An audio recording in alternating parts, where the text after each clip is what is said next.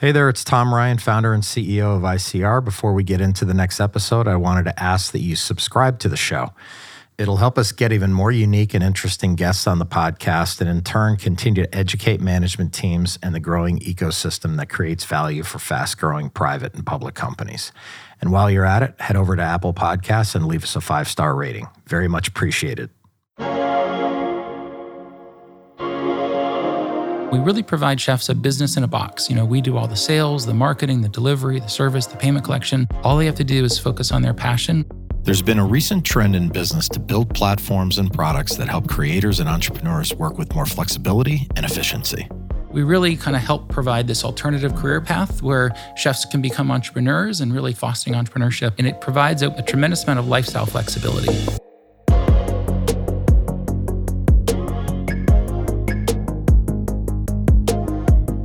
Being a public company can be hard. Small missteps can have outsized consequences. I'm Tom Ryan, founder and CEO of ICR, and over the last 20 years, we've helped thousands of companies understand and navigate the stock market and the media. We'll demystify these and other increasingly complex stakeholder groups so you can focus on what you do best, building your company and unlocking your true potential. This is Welcome to the Arena. During the pandemic, there was an explosion of on-demand delivery sites and apps focused on consumer convenience. And today's guest has gone beyond that to build a strategic service and platform that provides flexible opportunities for customers and their employees. This week, we get to sit down with Jeff Grass, co-founder and CEO of Hungry. You can find them at tryhungry.com. It's the first ever platform that connects independent chefs to the catering and corporate food services markets while improving the lives of its chefs, clients, community, and team. Hungry now operates in 13 U.S. cities and is growing at triple-digit rates. They've raised $60 million in venture capital from its investors, including heavyweights Walter Robb, who's the founder of Whole Foods, Ming Tsai, founder of Simply Ming, Jay-Z, Usher, and Kevin Hart, among others. Jeff was also chairman and co-founder of LiveSafe, a fast-growing venture-backed mobile safety and anonymous communications platform. LiveSafe was acquired in 2020. He's also chairman and co-founder of BuySafe, a VC-backed online trust company enabling businesses to rapidly increase customer trust and make online shopping safer for buyers and more profitable for online merchants. Jeff has his MBA from Wharton and a BBA in Finance and Economics from James Madison University. Let's enter the arena with Jeff Grass.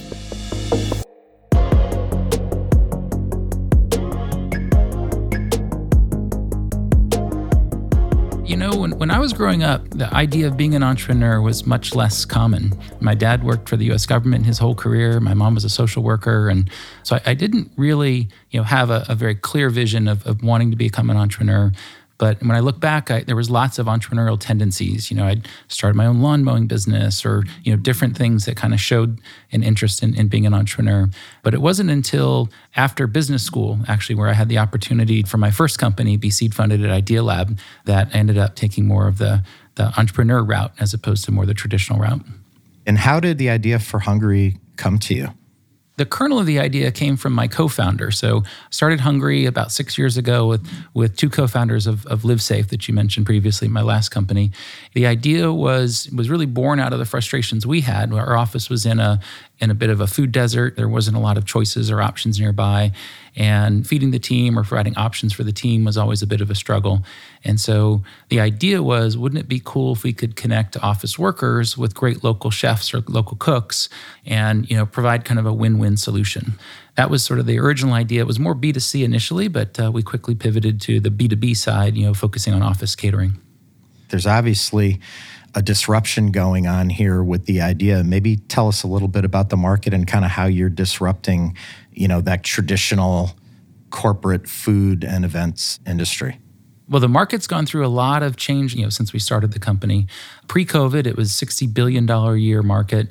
Companies had consistently been investing more and more in bringing food into the office in order to make their workers more productive, in order to enhance culture, build communication, camaraderie, lots of different good reasons for it.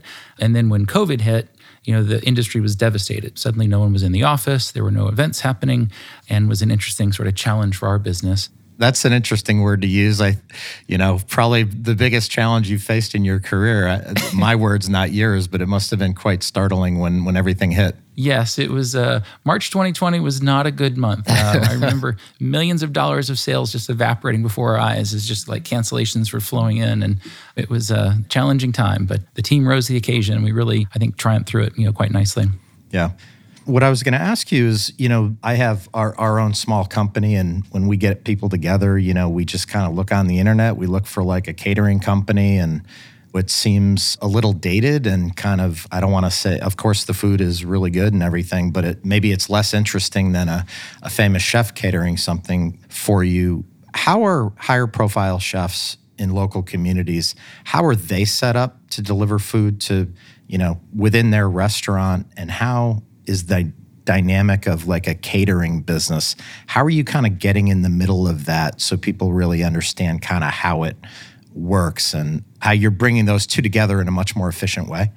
Well, the core buyer is the person inside the office responsible for bringing food in, right? And so I don't know if you've ever had the privilege of being the person, who's trying to figure out, what are we going to get, accommodate for everybody's, dietary restriction or food allergy. And it's amazing. 99% of our customers hate their responsibility of bringing food into the office.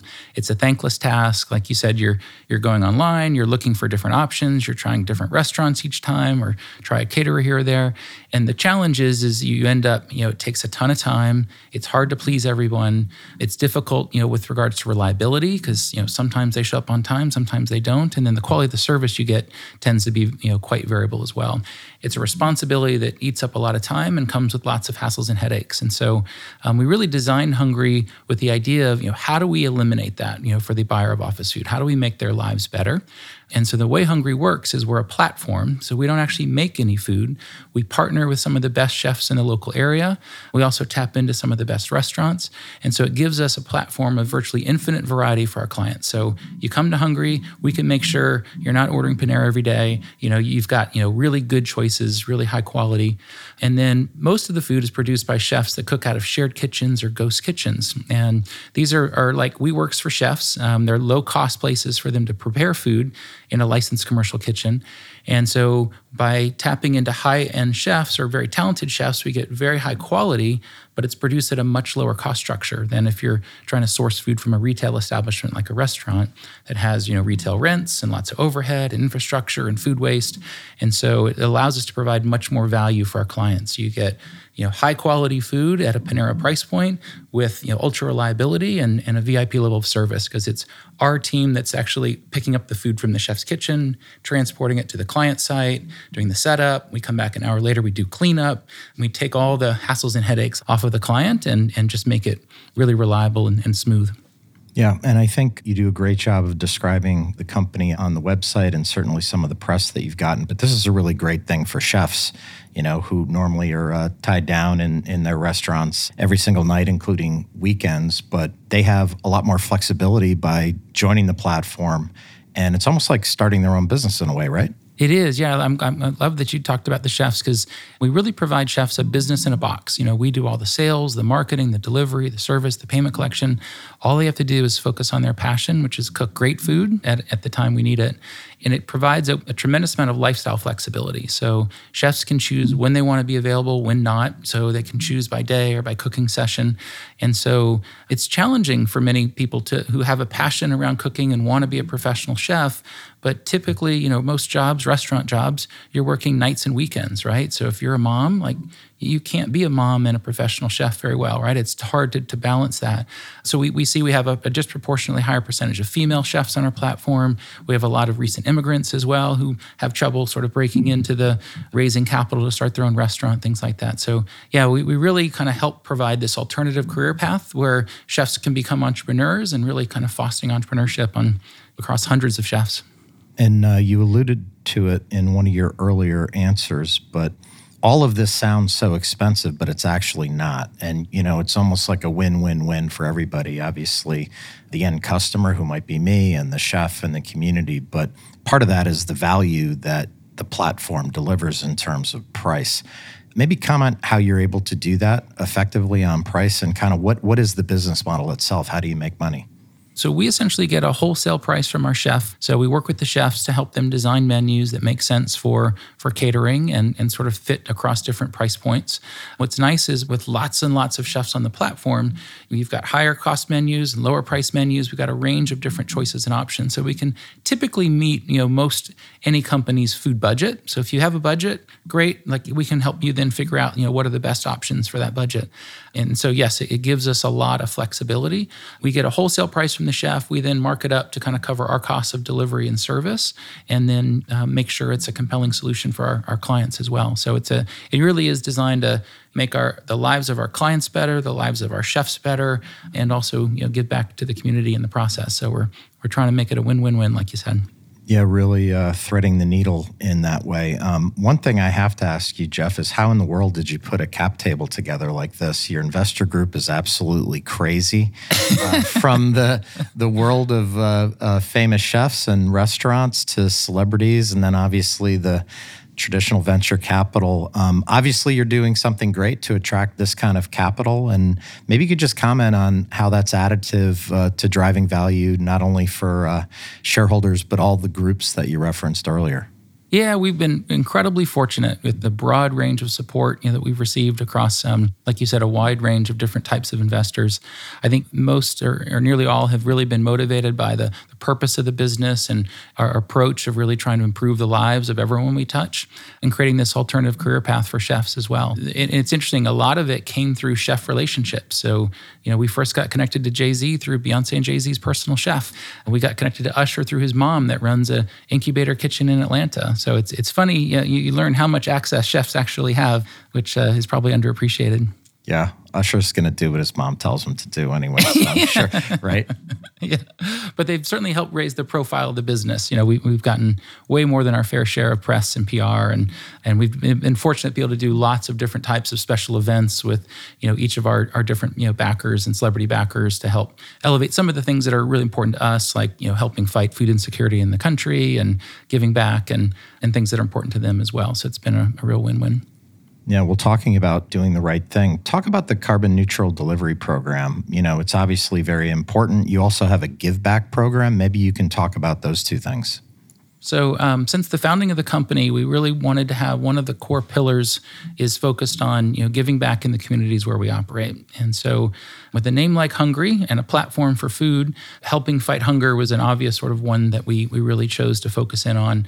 And so since we started, we've for every 2 meals that are sold on our platform, we provide a meal to help fight hunger and food insecurity in the U.S. And the second pillar is really around environmental sustainability. Since the early days, we really built caterings that were designed around environmental sustainability. So we use materials that are either fully compostable and biodegradable or that we can recycle and reuse. It allows us to have a very minimalistic footprint on the environment when clients use us for buffet-style catering.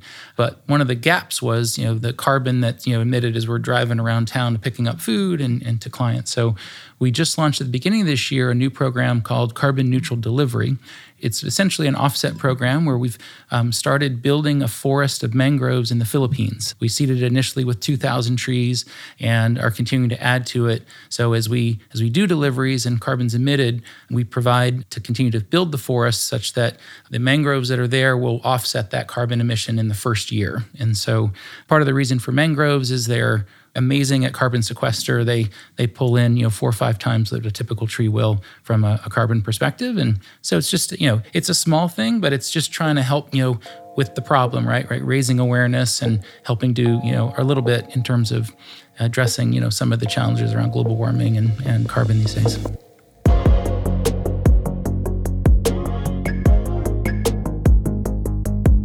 In the last 5 years, the pandemic, inflation, and work environment flexibility has forced businesses big and small to make strategic adaptations.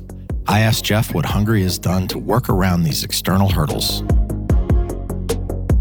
Yeah, it's been a really interesting operating environment for the last 3-4 years. Just one interesting challenge after the end of the next. It started with COVID, as we mentioned in March. Our entire business, 95% of it, went up in smoke overnight because everybody fled the offices. As a platform for office and event catering, there was suddenly virtually zero demand. It was us and the cruise ship operators were like nothing to do. And so we had a board meeting, and the discussion was, do we fire and furlough most of the team and just try to survive? And we, since the founding of the company, have had a big focus on culture and environment and team. And we really loved the team that we'd built and didn't want to, break that down. We also had chefs in our network that were depending on us, and we just felt like there's got to be an alternative path. So we decided, give us a chance to innovate our way through this. We'll find a way to the other side without firing and furloughing. And so we looked at the key advantages that we have. We built, really amazing technology around delivery and logistics that help support our core business. We have a rockstar operations team. We have our chefs, and we started to roll out a series of new business lines in rapid succession. So it was, let's figure out how we get some revenue in the door quick.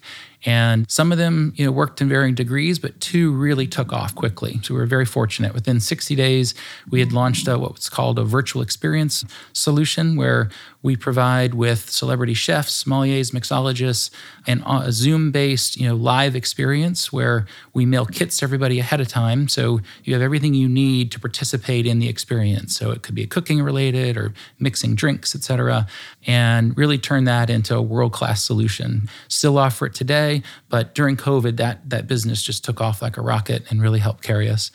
The other was we used a lot of our operational team and technology to start to enable last mile food delivery. So it started very pandemic related.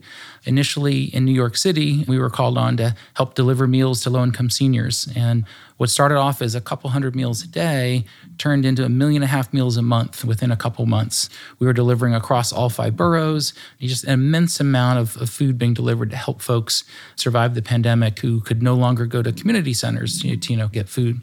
That then was a springboard into us getting called in with cities across the country. So we were taking that capability and starting to roll it out everywhere.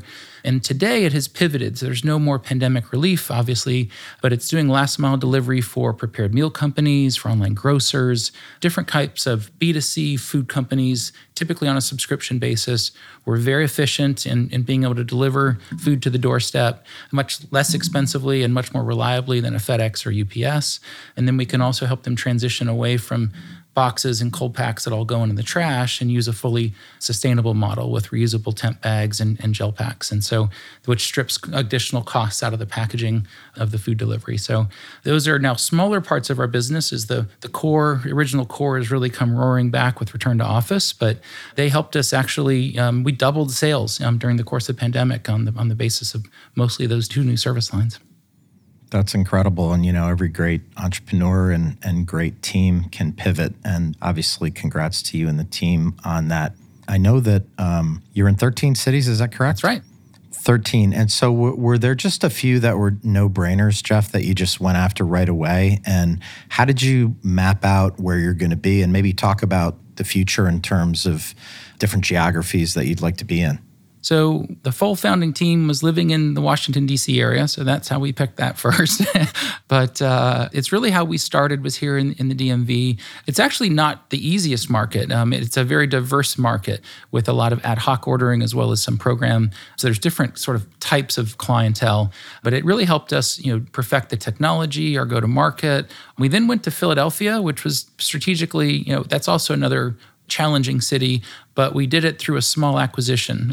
So it gave us sort of the confidence to kind of go to another city first. After that, it was Atlanta, New York, Boston. Those were all great cities, but we were kind of staying on the East Coast, mostly just to kind of manage the time zones. And it wasn't until really after COVID that we really flexed up. Last year especially, we made huge investments in sort of scaling up to 13 different cities and are now operating coast to coast and growing triple-digit rates. Cool. Talk about, investors invest behind people mostly. Obviously, need a solid business model and the ability to scale as you're doing. But maybe talk about your senior team and the culture of the organization. How would you answer that question? We try to focus a lot on environment and culture at Hungry. We've talked a lot about kind of our purpose. Our core purpose is to improve the lives of everyone we touch. And so we celebrate our chefs and our clients and what we're helping out in the community. But we also focus a lot on our team. We have 9 core values that really govern how we operate together. And it's a mutual commitment. It's how the company sort of commits to operate, with the team and how the team is committing to follow those core values as well. And they're kind of like our recipe for success. They're kind of the key ingredients that allow us to, I think, really perform at a high level. And inside that, we have a lot of focus on things like promoting from within and diversity. We have an incredibly diverse team. We're a majority female organization. I think we're 40% minority and a pretty diversified leadership team as well. So a lot of focus on team, on training, development, just different initiatives to try to really make sure we've got the best team out there, and it translates into, I think, superior operational performance. It seems like, particularly now with kind of the market ripping and people coming back to work, some, certainly not all. What are you seeing out there? How's that affecting your growth rate? How do you feel about the next 12 to 24 months of the business? Yeah, so I'd say the biggest macro trend is in our favor, which is return to office. So it's been kind of slowly but steadily happening. It's continuing to happen. I think you'll see this Labor Day another inflection point with more companies kind of pushing harder to require people back to the office. That is driving rapid growth in the corporate food market. So that adds a lot of wind in our sails, and that I think will continue for years to come. I think we're still going to figure out where that new normal lies, and I think it's going to we're going to evolve to it over time. The pullback in the economy and budget tightening and in the funding market being more difficult has certainly led to some budget cutbacks and some companies trying to pull back on spending on food, but the RTO has certainly, as a macro force, is swamping that. So we feel really good about the overall market, the market opportunity. It's a huge market, growing quickly, and so it's really been about how do we try to capture as much of that as we can. So that's why big investments in expanding our geographic footprint. We acquired a healthy snacks company called NatureBox last year to provide a really compelling office snacks and pantry solutions component to our business. And this year we should end the year between kind of $70, $80 million run rate level. And the goal is to continue to sort of double every year, which we've been roughly doing year after year. Yeah, well, very impressive. I guess my last question, Jeff, what advice do you have for entrepreneurs and business owners trying to navigate this environment or pulling something together like this, trying to get professional backing, finding the right business model, having kind of the grit to make it happen? What have you learned in your career, having been through all these startups and successes? What's the biggest thing you could pass along? My thinking on this has evolved over time. This being my fourth venture-backed company, but I kind of think of 4 C's. It's confidence, culture, customers, and community. So I think confidence is you got to have a core belief in what you're doing. People are going to push, tell you all the reasons why it isn't going to work. You need to have a little bit of irrational optimism as an entrepreneur, right? And so if you don't have that, you're not going to inspire others. You're not going to bring people along on the journey. And so you've got to be able to project the future and do that with confidence. Culture, I think it's all about team. It's about building a great team, creating an environment where people love to be there, want to work super hard, and help the company drive to success. Customers, it's critically important, regardless of what business you have, is to be customer focused, really understand what their pain points are, what do they value, what's important to them, build your business around that. And that's really what we've tried to do since day one. And last is community. It's important these days to think beyond just trying to make money as a business, but how are you having a positive impact on the world? We think about it mostly through the idea of community, but there's various ways to do that. But I think every business today, I think strategically it's valuable and important, but I think it's also just the right thing to do is to have some viewpoint or vision around how you're making the world a better place. And I think if you can focus on those 4 broad categories, that's the core elements to take whatever you're going to do and make it successful.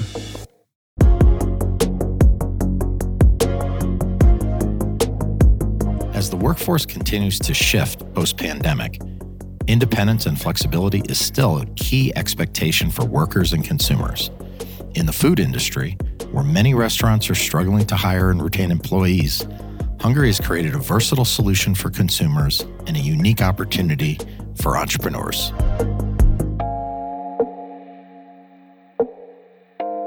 At Welcome to the Arena, we're working really hard to bring you exciting guests and great content. If you found this episode insightful, subscribe to the show on your podcast app and leave us a 5-star rating. The more the show grows, the more interesting voices we can have on the podcast, and in turn, that should demystify a lot of the stakeholders around public companies and soon-to-be public companies. Thanks for listening. I'd like to thank Jeff Grass for joining us on the show today. It's no wonder Hungry is backed by an amazing investor group and has triple-digit sales. Their strong culture and values are a winning combination for everyone. This is Tom Ryan. We'll see you next time back in the arena. References to specific stocks are not intended to be recommendations for specific trading behavior. Comments presented on this podcast are intended for informational and educational purposes only, and do not represent opinions or recommendations on whether to buy, sell, or hold shares of a particular stock. All investors are advised to conduct their own independent research into individual stocks before making a trading decision. In addition, investors are advised that past stock performance is no guarantee of future price performance.